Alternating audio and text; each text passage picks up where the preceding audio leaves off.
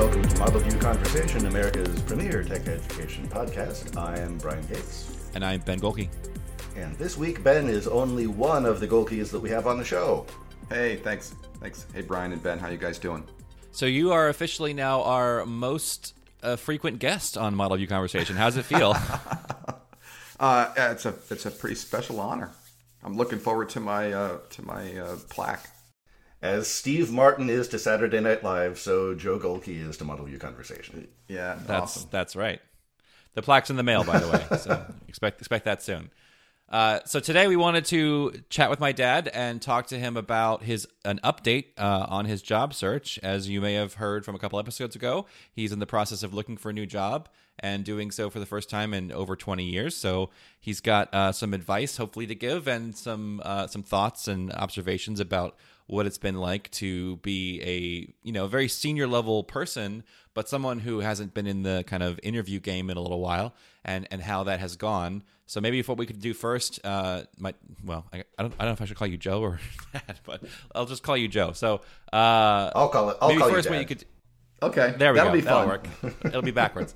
So what we could do first is just get an update from you on how the job search has been going. I checked the last time you were on was in November, so it's been a couple of months. Yeah, so when I was on in November, we had just learned that the contract, the prime contractor for the project that I work on, had been disqualified in legal review by the government agencies that do that kind of stuff, and they had announced publicly they were not going to contest it. So it was just kind of a mad scramble to figure out what to do next.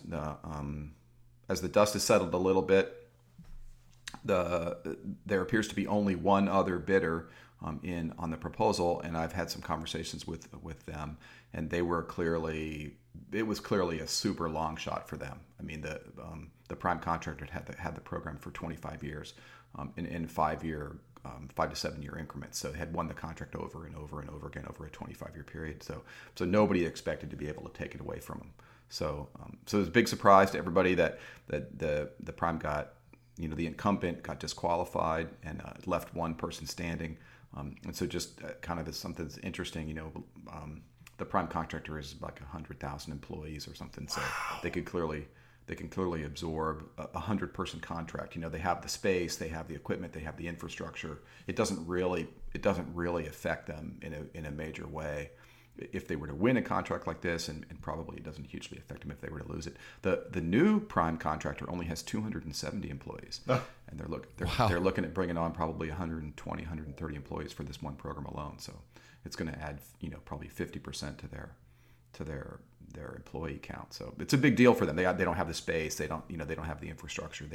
They're clearly overwhelmed. So the government hasn't yet awarded. So we're kind of waiting for that to happen officially, probably in the next month or so. So that kind of brings us to where we are today. So over the Christmas break, I started actively looking for a job. I went and updated. We all had a big laugh about my general lack of internet presence and internet sophistication for looking for a job, because I've never done it before. So I amped up my LinkedIn presence over the holidays, and I set my status to the LinkedIn equivalent of looking for a job, and made a resume. Ben helped me with that a little bit, which turned out to be awesome.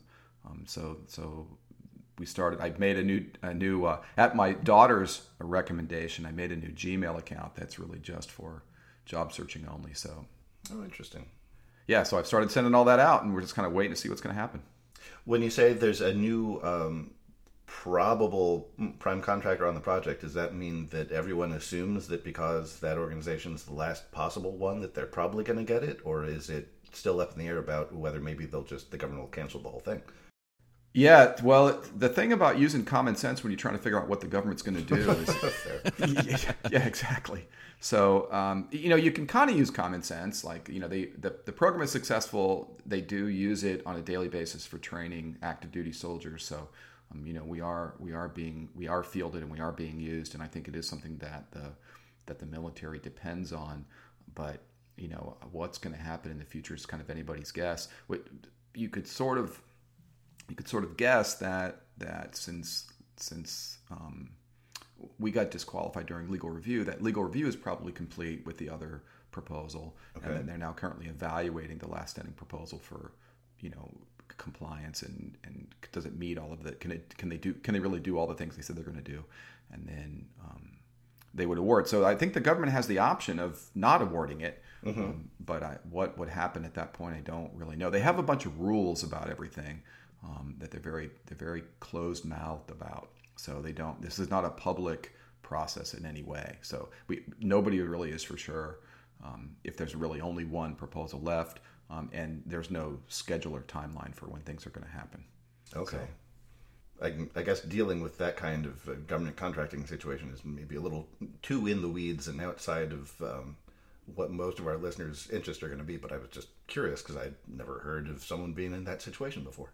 Yeah. I mean, it's not that dissimilar to having a working for a software house and they're trying to get new business and they have maybe a big contract hanging in the wind that they're trying to close, and they're trying to gather folks, but they're not really quite ready to go, and you just kind of you're just kind of blowing in the breeze until things solidify a little bit. And a lot of that stuff is not public either, So yeah, so it's pretty analogous, but certainly it's more common in the government contracting world. This happens kind of routinely all the time. Does it tend to happen that those processes will occur in parallel, that they're trying to land the contract and also moving people through the interview hiring pipeline with the expectation that if they get the contract, they'll have people pretty soon thereafter?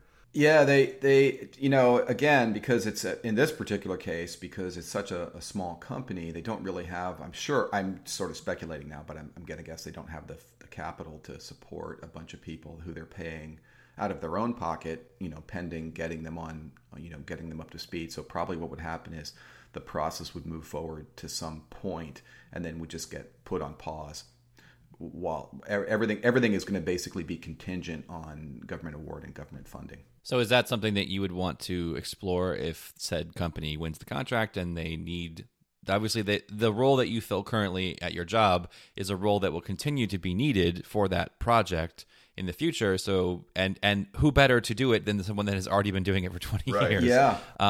So is that something that you'd want to pursue if the job opportunity became, like if they posted that job description at the new company once it's been awarded, that's something that you would go after, or are you kind of done with that whole thing? No, I definitely would go after it. And in fact, one of the interesting things that's happened as a result of being on LinkedIn and kind of using some of the newer technologies is that I now, because I'm open to new opportunities, LinkedIn actually is then sort of scrubbing their own internal system and sending me stuff, and then people can also, I guess I'm easier to find in a job search or something from a recruiter point of view. I haven't paid for any of the extended mechanisms. Yeah, pro features. I haven't paid for any of that yet, so we're just kind of letting it go. But the curious part about it is that the new company did actually post jobs, and in the job description it says contingent on government funding. So it's kind of a standard disclaimer, like we're looking for folks. So on Friday, a couple weeks ago, they've actually posted the system architect job, which is a guy I work with. So I sent him, and I saw it on LinkedIn, popped up on my phone. So I sent him the link at work, and I said, "Hey, look, dude, it's your job," Right? And he wrote me back, and we had a little funny email exchange about that. And then over the weekend, they posted my job.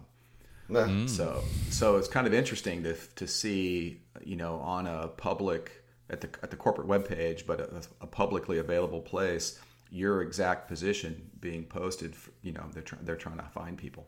So now that raises a really interesting question. How closely did the job listing for your job track with what you do at your job?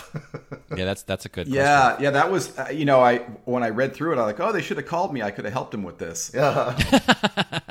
So yeah, it pretty close, but not entirely. Much like most job descriptions, it's usually an amalgamation of maybe some accurate stuff, maybe some stuff that they've made up, maybe some stuff that the recruiter just made a guess about. Yeah. It's kind of somewhere in the middle. Yeah. So as part of the whole entertainment of the whole thing, I did apply, and I'm sure your listeners will get a chuckle out of. I went through the same sort of rigmarole where post your resume and then answer these 15 questions that are basically all the same questions that you just gave them, information in your resume. So I found that whole process to be kind of annoying. But one of the things that was funny was one of the questions they asked was, how are you qualified to have this particular job? And the question was actually worded like, how are you qualified to have, this specific position? And my answer was, I am doing that, specific position. Yeah. Right? So I am uniquely qualified in the whole world to have this job because I'm currently the only one doing it. It kind of reminds me of the story of, I forget what city it was, but at some point Arnold Schwarzenegger was filming a movie, and so one of the morning radio talk shows had this call-in impersonation contest, and he called in, and he got like third. Yeah, he didn't even win. Yeah, dude, you don't have the inflection down. Right. How is this let's kind of broaden it out a little bit to just kind of your search overall. How has this search compared to the previous times that you've searched for a job? And to give our listeners some context, if you haven't listened to the other episode, this is the first time that my dad has really seriously searched for a job since the late 90s. So it's been quite a long time that he's been in this position, and he hasn't needed to search, seriously search for a new job in a long time. For some context on that, we're talking like late 90s. The internet does exist, but it's not nothing like the way it is now. Pretty much more or less none of the services that are now available online to do job searching probably really existed in any kind of serious form then. And I think probably, passing around paper resumes was a much more common thing. So there's a big difference there between the way it worked then and the way it works now. How has that kind of manifested for you kind of in this specific search? Yeah, it's very different. It didn't even occur to me this time to have any resumes printed. I didn't, until you just mentioned it. I thought, maybe I should have had some printed. And it's like, well, I haven't needed any actually. So that I'm not mailing them out. I'm not fussing over the letterhead and the quality of the paper and the certain color and all those things that people used to say were important and that we used to fuss about back in the day. It's just not even an issue, not even on the radar screen this time. So this time I went to a couple of very specific web pages that kind of support the kind of work that I do, and I posted a profile, and I created a profile for myself, and then specifically on LinkedIn, and then I started sort of trolling the job boards and applying. What I am kind of finding, and this is probably maybe a fairly common thing, and it surprised me a little bit, is that the active part that I'm doing, where I'm finding a job that's interesting, I'm going to the company's webpage, I'm applying through their web portal. I'm not getting much back from that. I get sort of the general email, thanks, the automated email, thanks for applying, we'll get in touch if we're interested, kind of thing. But I think it's really easy to get lost in the noise when you're doing that. So that I was actually excited about being able to do, sort of, hey, I can look for a job in the comfort of my own home in my pajamas, in the morning while I'm having my coffee. And while I've been able to do some stuff and make some progress, it doesn't seem like I'm getting any traction. It doesn't really seem super effective. Where the counter thing, which has been surprising, is that the various web pages and including LinkedIn have done a pretty good job of actually scrubbing jobs that I might be interested and sending them to me, and then particularly sending recruiters to me, having recruiters find me, and then the recruiters then ping me, and then we start a conversation, and that obviously goes much better because they're already interested in you when they reach out. So the curation that's being done kind of on the web on my behalf is actually turned out to be super helpful, which completely took me by surprise. I think that's maybe the secret of the modern job search online is that let's go to a website, find a job posting, click the button, fill out their very repetitive form, hit the submit button and see what happens, is basically that very likely goes into at worst a Bitbucket that no one looks at, and at best it gets in front of a hiring manager and they maybe spend 10 seconds looking at your application and probably scrubbing you for some particular reason, and then you never hear back, and that's why it's fairly radio silent for you as a candidate. I can say that being on the hiring manager side now that I am in my current job, where I'm going through the hiring process, just as many times as kind of you might go out and find a site, a job description, and apply for it, there are probably, a 10x amount of people doing that same thing for the job. And so then the hiring manager has to scrub through dozens and dozens and dozens, if not hundreds of applications, probably 90% of which are in no way relevant to the job you're actually hiring for. Yeah. It's like an immediate scrub because of for a variety of reasons. So I think everyone kind of thinks that's a good way to do it, but I think what you've discovered, which is having these systems bring jobs to you, and even more importantly, having the system bring hiring managers and recruiters to you, I think is a much better use of your time than what I like to call blind applying, where you just go to a site, find a job, hit the couple buttons, and send in a request like, hey, I'm interested in this job. I want to learn more about it. That seems to be, to me, the sort of the least likely path to success. Whereas having the jobs come to you seems like it works a lot better. Yeah, it's definitely it definitely sort of feel like the pump has been primed when the recruiters are reaching out to me. It also makes me sort of recognize the deficiencies that I have in my online presence. Certainly I've never been that motivated to be popular from a social media point of view. So I've never paid much attention to it as far as what needs to be done or whatever. But I'm definitely getting the vibe from this process that if I had the ability to sort of more carefully curate sort of my like people curate their Instagram personality, right? That's exactly the service I was going to suggest to you. Those pictures of you at the workstation, probably blurred out because it's a defense-related thing. So probably there's classified restrictions on showing your workstation. But yeah, exactly. Yeah, but I mean, if I was able to sort of the same in the same way that somebody can take what probably is not a super exciting life and turn it into a very glamorous. I'm always doing fun stuff, and I never have any sad time.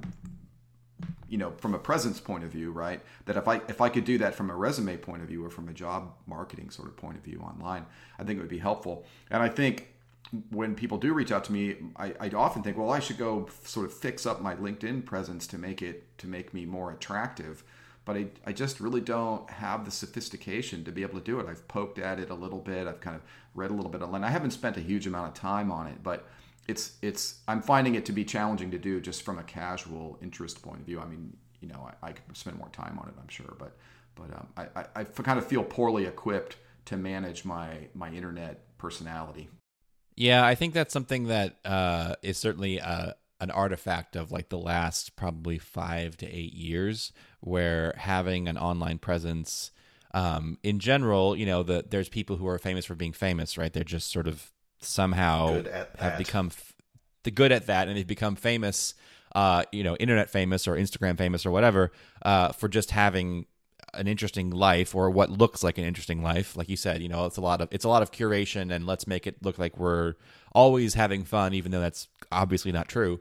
But something that I've noticed for me and in the people that I have followed that are doing this well is it's also possible to do that even in a professional setting. So what you're saying is where you want to kind of show that same, you want to sort of have that same goal, but doing it in a professional way.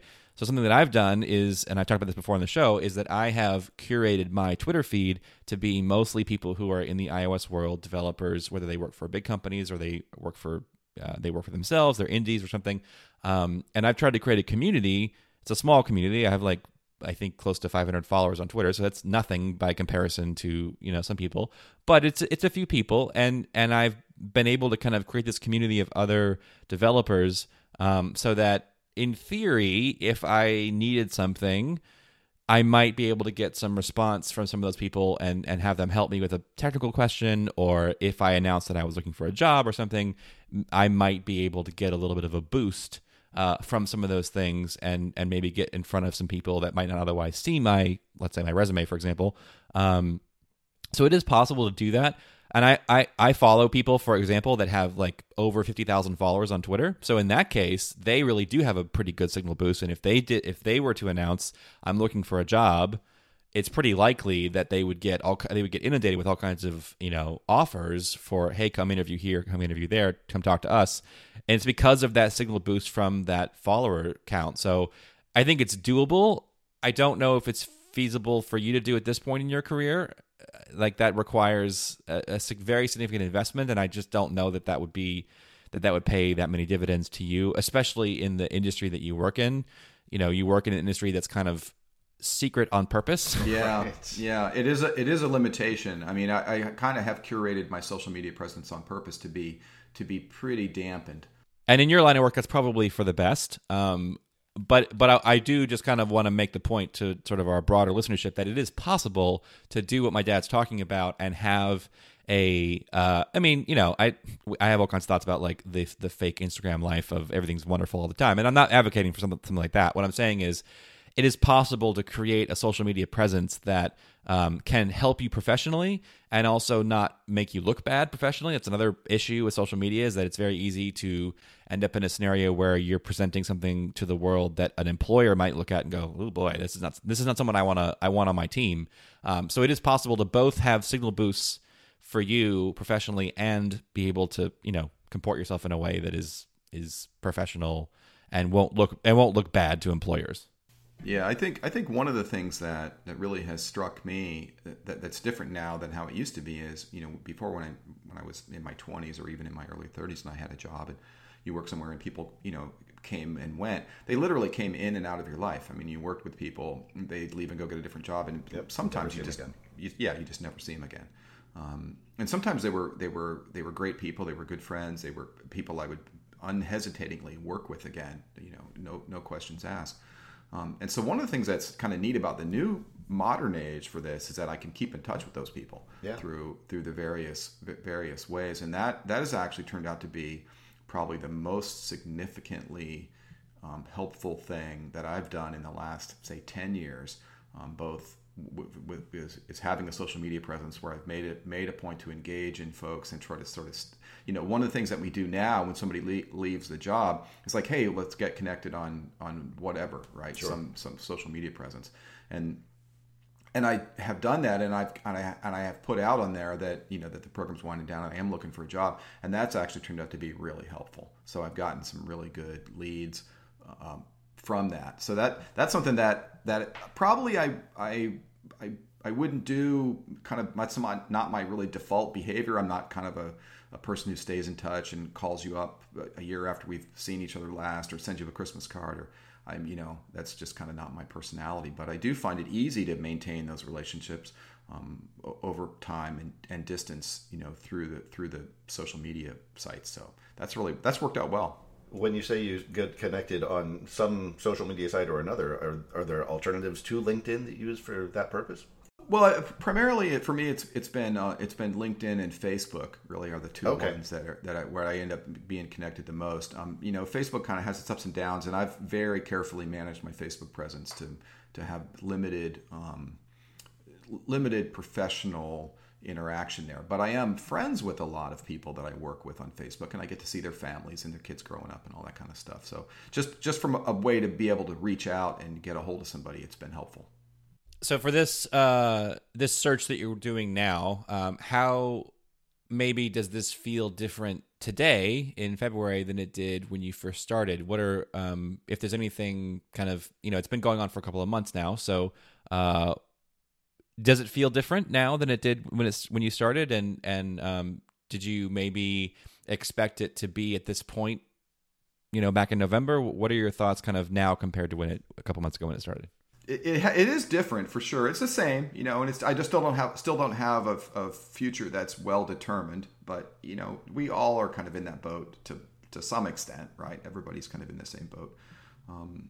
Originally, when it first happened, and I was sort of reacting to it when we had our last talk in November, there was a lot of confusion in my mind about, I have a lot of experience and I'm a senior level guy and I'm kind of, I'm paid well. So I was thinking this is kind of going to be pretty black and white. I think this is going to be, people are either going to be clamoring for me and my skills and I'll have lots of great opportunities I can pick from, or it's just going to be crickets.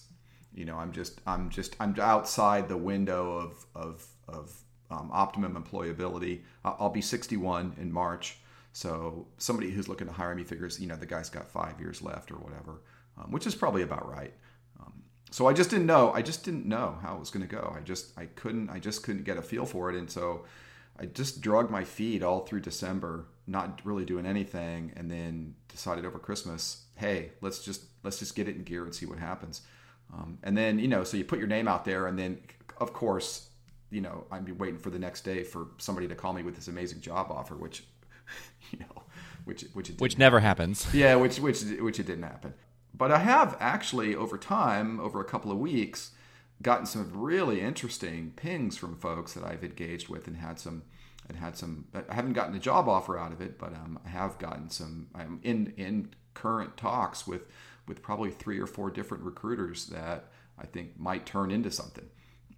So that's very exciting. So it's kind of converted itself to being, oh, this is not going to work out, and I'm of course telling Ben's mom, telling my wife, we're likely to have to move.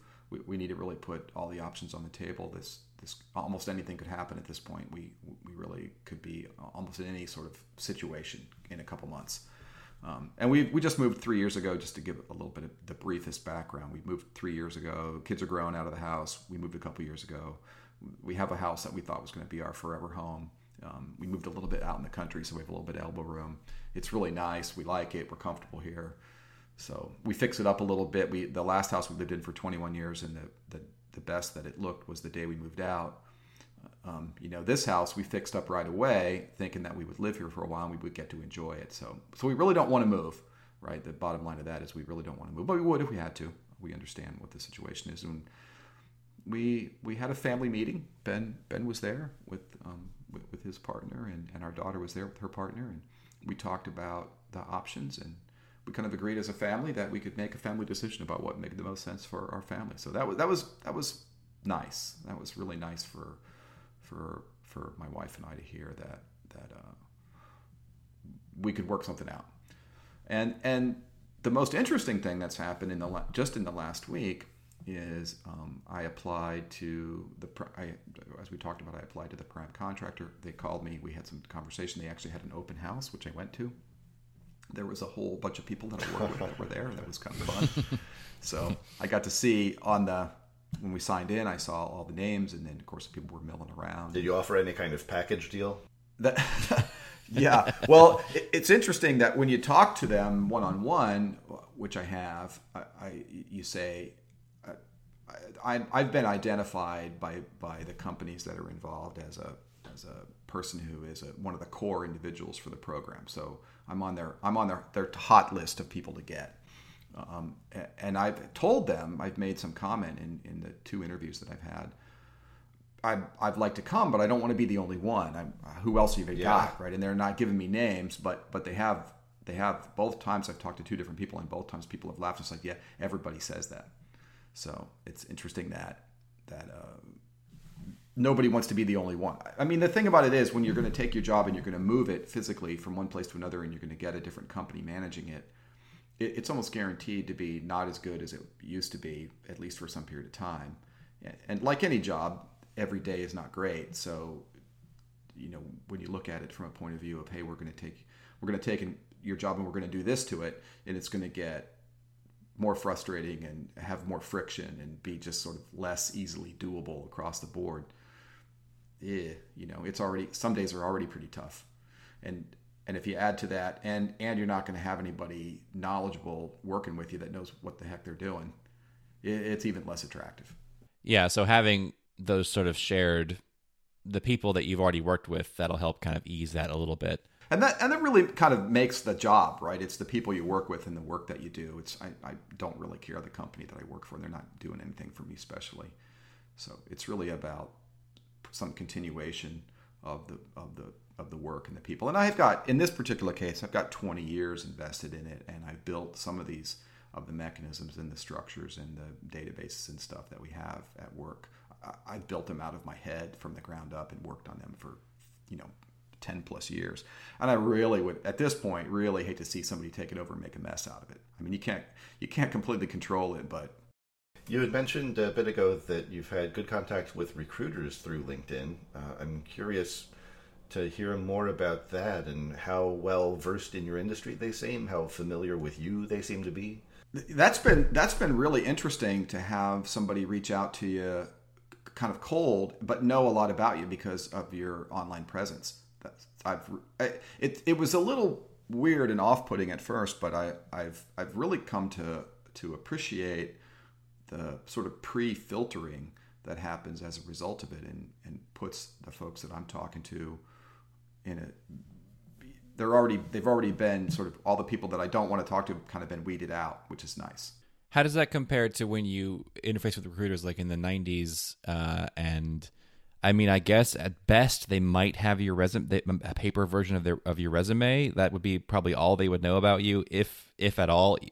Otherwise, they might just see, oh, this person works at this company. Let me contact them and see if they might be interested in this other opportunity, and they come in kind of blind. Is that how it worked before, where they just really didn't have much knowledge about you at all? Yeah, definitely.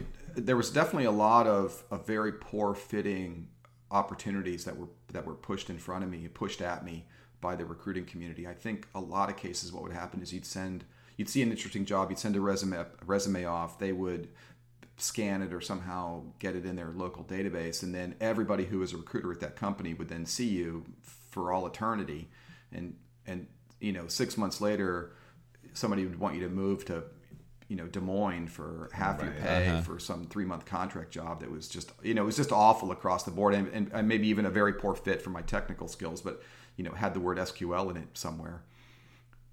And so it was just a lot of, like you said, it's a lot of looking at folks, candidates that are really just not at all qualified for the job.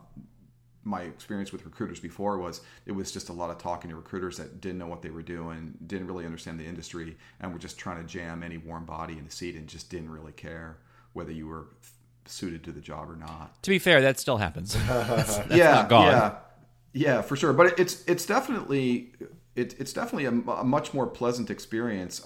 I mean, it's as we're recording this, it's the middle of February, so I've had an active profile on LinkedIn for, let's say, 2 months, and I've probably only talked to probably 8 recruiters total, and maybe half of those conversations have led to a second conversation. So it hasn't been unpleasant. I really, looking for a job is always, I always have kind of dealt with it with trepidation, because you just don't.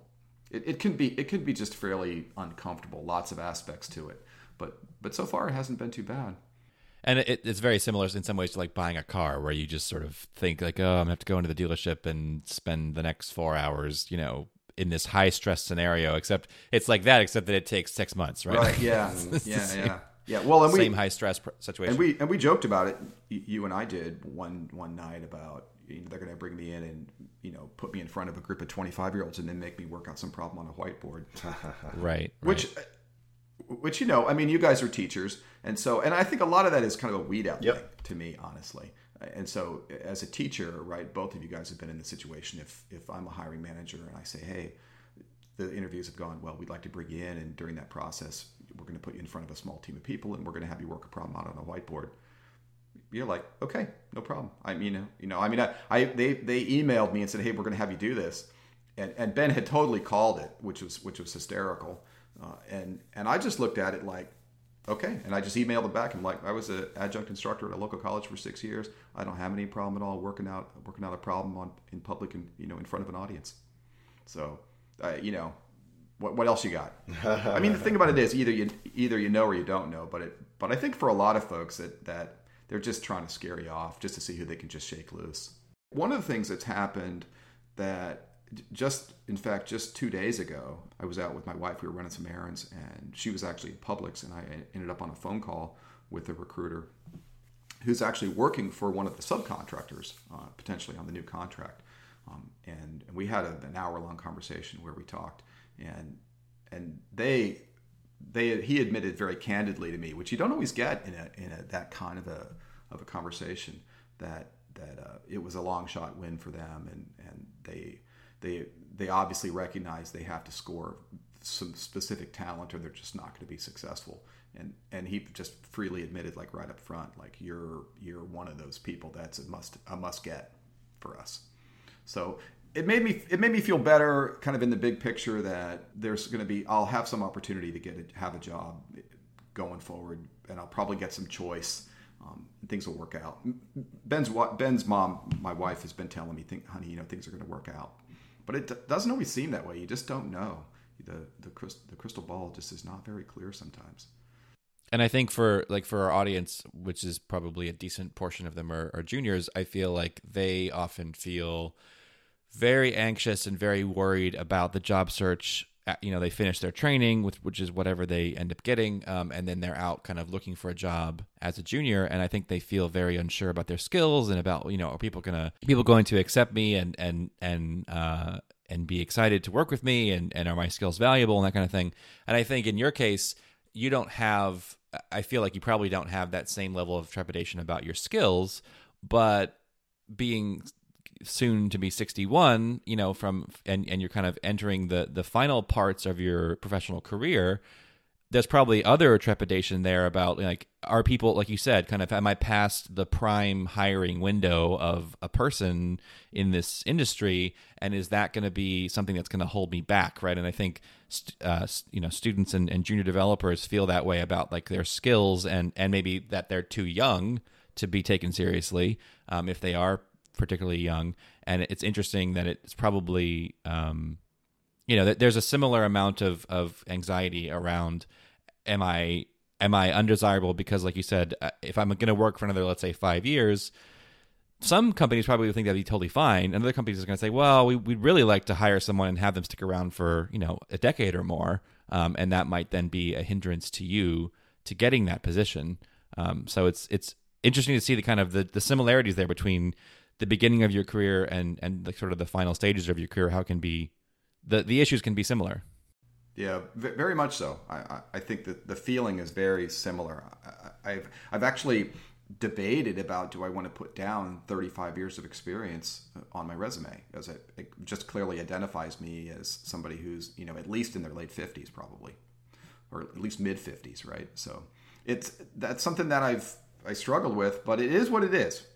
You gotta go with what you got. I can remember just counting the days till I got to that magic 2 years of experience point, and being so happy about it, and trying to find a job, and trying to hustle up a new job and make more money, and now I'm kind of on the opposite end of the spectrum.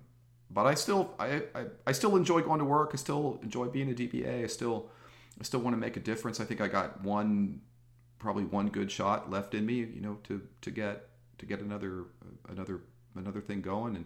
And the thing is, like, in particular with this specific program, it's a 10-year contract. So it's very unlikely I'm going to be still working there when I'm 71. So they're going to have to, we're going to have a transition plan for me, kind of at the very beginning. The team was a 3-person team in the old program, and the two people have left the program, and they're not going to be replaced. So now it's just down to me. It was me for a long time all by myself, and I'm comfortable with that. But if we go forward and we end up with a new contract somewhere, we probably are going to have to carefully position the junior level person to be somebody that I could eventually switch places with. Honestly, I'll be the team lead for a couple of years, and then they can be the team lead, and I can be the PTR guy, and then eventually I can be the retired guy. That's kind of my plan. You had said you'd felt pretty good about the job search, but not all the time. And I think that's something that the juniors listening to the program would be sort of heartened, probably, to hear that they have some company in that. What's been your emotional experience of the job search from the day it had to start until now? Oh, it's been such a roller coaster. From an emotional point of view, it's just been such a roller coaster. I'm not really one to be affected too much by emotional highs and lows. I'm a pretty sort of steady guy. It's a Golgi trait. Wow. Yeah. but this has just really just been just completely, for me, just completely out of control. I mean, one, I don't have any control over it. So you just stuck with sort of being on the job roller coaster and letting things work out how they work out. But we've been. It seemed like the sky's falling. Initially when they announced it, it was in like a week before Thanksgiving, and the government had given us contracts in 6-month increments, and the contract was expiring on December 11. So there was some possibility that, hey, we've been flushed, and in 2 weeks we're all going to be without a job, right? There was a possibility that it could be just very abrupt. As it turns out, they ended up sort of downsizing the project by a little bit, and then extended us for another 6 months. So now I'm currently employed through June 11. But so you're like, oh my God! I come home and told my wife, we could be living in our car by next weekend, right? And then that kind of evaporated, and then let's just enjoy Christmas. Well, I'm not going to do anything about it for the next couple of weeks. And then Christmas came. I got all excited, and I amped up all my online presences, and then you just kind of sit back and wait. And then of course 2 weeks went by and nothing happened. And to be fair, looking for a job in December, January is like the worst time. Yeah, to do it's that, very so. tough. Yeah, it's very tough. Agreed. December, I think, worse than January, but yeah. Certainly the first week in January is also pretty dead. Yeah, that's fair. So I didn't really get too super excited about it. But it was, again, it's the kind of thing where you're like, okay, I'm going to do this after 25 years of not doing it. I'm doing this, and then I did it, and then nothing happened. So that was kind of funny. And then I did actually get a chance to follow some of the advice that you guys gave me last time we talked, where I'm engaged in a couple of meetups. I'm engaged in a couple of organizations. I'm not really much of a joiner, so that's been a little bit of a stretch for me. And I did end up giving a talk at one of the meetups that seemed to go pretty well. And I'm on the hook to maybe give another talk or two in the next 2 months. Which organization is that? So the one I talked with was the one that Ben runs, the local Orlando Tech iOS. Okay, iOS Orlando, right? And then he's slated to give a talk at ODevs soon. Oh. Yeah, exact date to be worked out, but at some point in the near future. Okay. So that's kind of fun, and I think it gets you the opportunity to sort of to put your face and your situation in front of a lot of people that you wouldn't normally see, people that wouldn't normally hook up with. So, and it's been fun. I actually have enjoyed it. I really was kind of when Ben was pushing me that direction last time. And this is kind of the same, just so you know, it's the same advice he gives off camera as well. It was tough, a little bit of a stretch, but it's worked out. It's actually been fun. So that's kind of cool. I'm surprised to hear you say that it had been a stretch, because I know, as you said, you'd taught before, and certainly your presentations when we were at the Iron Yard and you would come in for guest lectures always went very well, and I thought you had a good time doing them. Were these meetup presentations similar to those, or are you kind of covering new ground? A little bit new ground, and I think that's the part that made me a little bit uncomfortable was the class presence that I had. I kind of knew the audience, and I knew they were interested in it. When I taught school, obviously they had to come because I was the teacher. Uh-huh. They don't have much choice. And when I gave the presentation at the Iron Yard, when you guys would sort of prep the students, and Ben would sort of prep the guest lecturer, me in this case, and sort of say, the students have just learned about this and they've just learned about that, and so this is going to fit in well, and if you can kind of give them examples about that. So you get a little bit of a sense of they have some interest in what you're doing. Yeah. Okay. Whereas and also all my previous lectures have all been done in person. So the one thing that was interesting about the ODevs lecture was it was a small group, and it was done entirely on the computer. So when it was my turn to make the presentation, I just sat in my home office and I just talked to my PC. Oh, okay. So that was a little weird, just from a logistics point of view. But I got some feedback from Ben later saying that he thought it went well, and it didn't have any equipment or hardware hiccups or anything like that, so they could hear me and all that kind of stuff. We did an entirely virtual meetup for the January iOS meetup. I see. Just something you're experimenting with? Yeah, something we're experimenting with, and my dad came and gave a database talk. I guess an advantage of that is now you probably have a recording of it that you could make available through LinkedIn or whatever. Yeah, Yeah, it went well. I just spent a week in Kansas doing a presentation that I do for work, which is a week-long presentation. I give a class, and I tell you what, you talk for 7 or 8 hours a day, three or 4 hours in the morning and 3 or 4 hours in the afternoon, doing presentations, and I had 12 people in the class, and they're asking questions, and you're on the whole day. I was coming home wiped. It's, that kind of presentation tempo is pretty tough to sustain.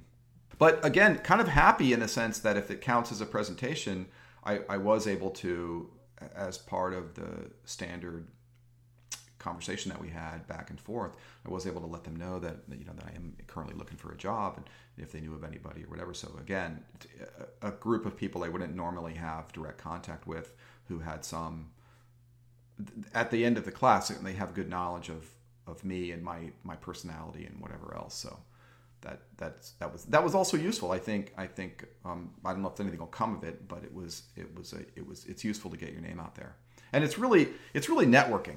Really, that's what it comes down to, I think. Good advice to try and think of opportunities to sprinkle the fact that you're looking for a job into situations that might not be super obvious, because like you said, you never know what might come of that. Probably nothing, but there, even if there's a chance, a 1 chance in 10 that maybe that person that heard that in a couple of weeks hears of something that might be, a good fit for you, there's that opportunity, right? And it's certainly, if you don't take the opportunity to share that information, it very likely won't happen. Whereas if you do share it, at least there's a chance that it might happen. And that's, I think, really good advice to try and remember. Like, when you're in job search mode, always be looking for opportunities to sprinkle into conversations when it's appropriate. You don't want to be annoying, but like when it's appropriate, right? That you're looking for a job, and that people might be able to help you do that. Yeah, I totally agree. And I think one of the things that has helped position me to be somebody that people would think of first if they needed some help is I talked about this a little bit with some folks that were in Kansas, and the guy made some comment. I don't remember his exact words, but it was essentially, hey, remember those times when it was 3 a.m. and we were working trying to get something fixed? You were always there, and you were somebody who I could count on. I could count on you to stay late, and we got a bunch of work done, and we fixed it, and you came in the next day, and we just kept right on trucking. And those are the kinds of people that I need, that I want to work with. So you're really making the most lasting impression on someone when the job is the hardest. Yeah, when the chips are down and it's really, crunch time, are you the one that comes through for people? And that, I think that carries a lot more weight than it might seem like at the time. But people do remember those things, and they, that makes them think of you in times where maybe there's an opportunity that they could help you get, right? That they're like, oh man, Joe really was there, and this opportunity seems like a great fit. I've immediately thought of him, and now I'm going to try and see if I can, create a connection there to see if something might work out. Yeah, that's probably been the best seed that I have sown over the last 25 or 30 years is being somebody that kind of has a can-do attitude and is willing to sort of get the job done. I mean, the thing that was interesting, I giggled to myself. I didn't say anything, but of course, when I was in Kansas, I don't live there, so I was on travel. So when the person was sort of commending me for being willing to work late hours and all hours, I'm like, dude, going back to the hotel, I don't care. I mean, it was easy in that particular sense, right? Because I was on travel in the past, right? I was on travel, so it was easy, but it does make a difference. I think of it when I think of people that I've worked with, and I put them sort of in my mind into the work with again or don't work with again. It really is how much can I depend on this person? It's not how smart are they or how much do they know about some specific thing or whatever. It's really kind of how easy are they to get along with. If I got to work armpit in armpit for hours on end. That sounds disgustingly close. And can I depend on them to get it done? Right, because anything that they may or may not know those are generally things that people can learn, right? So it's not so much a matter of what specific trivia about programming do you bring into this environment. It's more, how likely are you to, when I say, hey, I need help with this, or can you stay and help me with this problem, or I have this issue or something, how likely are they to say yes and help you, and be a team player and be someone who contributes and be someone who's reliable? That is ultimately, I think, what's much more important than, oh yeah, I know this specific little bit of weird syntax in Swift or something. Yeah, I think that the junior folks really get focused on, I don't know all the depths of specific programming code or language or syntax, or I don't know 14 languages or whatever. But that's really not an issue for me. If I was going to hire somebody who would be a junior on the team, it would really be about personality and sort of general character. To be a good DBA, you have to be a little bit OCD and a little bit fussy and a little bit the kind of person that, rearranges your desk and moves stuff around and, doesn't leave the toothpaste with a cap off on your sink. And you need somebody that has those kinds of traits. I can teach somebody how to technically be a DBA. That's not a super difficult skill to learn. But you need somebody who's willing to there's a lot of backing up and going forward when you're doing data modeling, and you need to be willing to say, hey, I fixed this 3 weeks ago, and now the data has changed, or I have a better understanding of the data. I need to go back and rework this, and you need to just sort of suck it up and say it needs to be fixed, because if I don't fix it now, it's just going to get worse. And that those character traits really are. I could probably devise a test for a DBA that took place entirely like on a school playground or something. Doesn't have to be in front of a code editor. Yeah, no, all that. Yeah, no, it really would be. How fussy are they about arranging stuff? How much? Here's a picture of some stuff that's out of place. How much does this crank on your OCD? Right. Right. Yeah, that's really the most important part. So that's something that I think is very, very not well understood. Something that I have gone through many conversations with Ben's sister about. She's a comp sci graduate, but only has about 2 years of experience, and is often very concerned that she lacks specific skills or knowledge. And I just don't think it's that critical. Especially at the 2-year mark, you've kind of shown that, hey, I can learn something. I mean, for me, if I'm hiring somebody and I say, hey, go do X, and they're like, oh, I don't know how, and then the next thing out of their mouth is, let me go see what I can figure out and I'll get back to you. It's like, awesome. Yeah, this is the perfect candidate, right? Yeah. Because yeah, and that's something that I think that Brian and I have certainly tried to teach our students is I think probably the two best things you can be as a junior is someone who embraces the growth mindset, which is the idea that failure is not only not a problem, it's actually an opportunity for growth and learning, and that failure should be something that you embrace and something that, rather than thinking of it as, I don't know how to do this, I'm a failure, it's, I haven't figured this out yet, right? The not yet idea of I don't have this down yet, but I will. I'm going to keep working on it, and I will grow into that knowledge and that skill.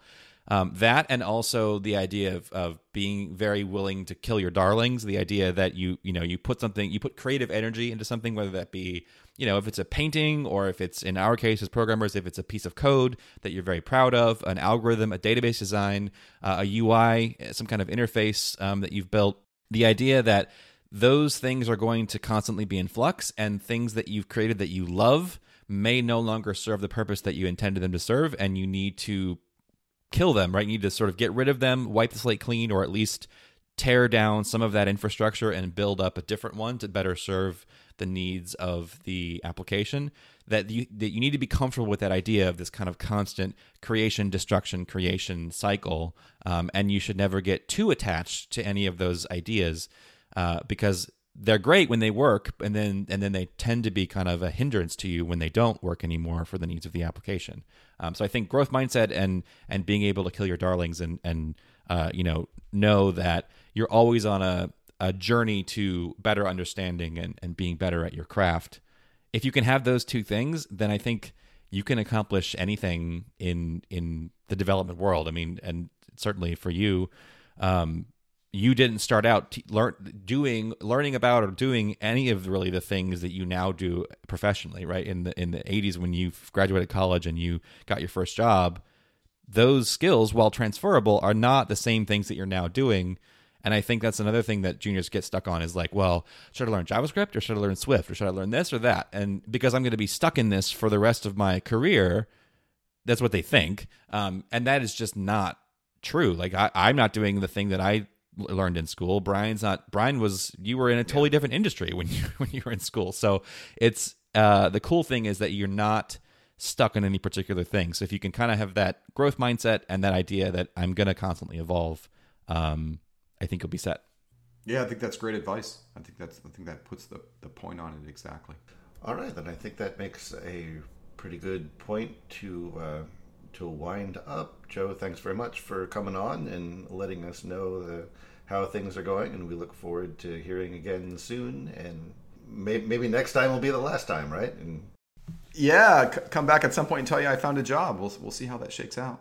So we'll pause here for today. And Ben, if our listeners would like to know more about the show, where can they go? What can they do? So everything you need to know about the website and our show is available at MVC.fm, where you can listen to all of the episodes that we've posted so far, learn how to subscribe, and we're available pretty much anywhere podcasts are sold. So if you have a favorite podcast app, just look for Model View Conversation and you can find us. If you're on iTunes or the Apple Podcasts app, a rating and review would really help us out.